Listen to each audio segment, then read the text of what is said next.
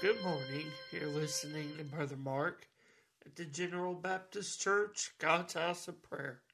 Go with me this morning in the scriptures to the book of Numbers, and I'd like us to read in the 14th chapter, looking in the 6th verse.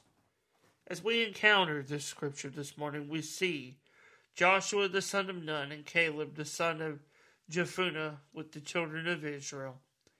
And it is here in Numbers 14, beginning in verse 6, that the writer tells us, And Joshua the son of Nun, and Caleb the son of Jephunneh, which were of them that searched the land, rent their clothes, and they spake unto all the company of the children of Israel, saying, The land which we passed through to search it, it is an exceeding good land.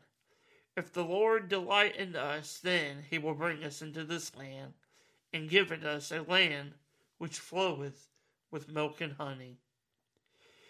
As we read this scripture this morning, we encounter a peculiar statement, if you will, from the mouths of Joshua and Caleb. If the Lord delights, it truly sounds like a peculiar statement, but it has a powerful meaning. We've encountered the people, the children of Israel, in several devotions.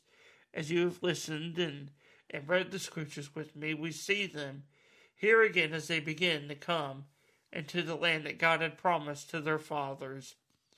In these verses that we read in Numbers, we see these two men named Joshua and Caleb, along with 10 other men, have been sent to spy out and see the land that God had given them, promised to them. 10 came back with a bad report, saying it would be too hard to venture, would be just too difficult, but it was Joshua and Caleb who stood up in the midst. And in this text it is them who declares the land is good, and they can possess it through the strength in the hand of God. They tell the people, if the Lord delights in them, he will bring them into the land. As we read this text of Joshua and Caleb and we see their faith in the strength of God, we are given a proper illustration how we must have faith in our lives today. Faith that no matter what the obstacle before us may be, no matter what we may see, we must have faith in the strength and in the mighty hand of God. It is God with us who will bring us through. We won't have a situation that the children of Israel faced, but the same God that delivered them and brought them into the land promised to Abraham, Isaac, and Jacob.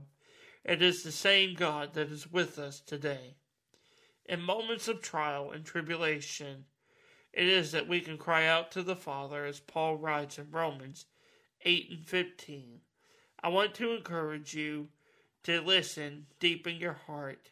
Hear the promises of God that we see in His Word, and let them encourage and strengthen you. I want to thank you for listening, and I pray that you have a wonderful day. God bless.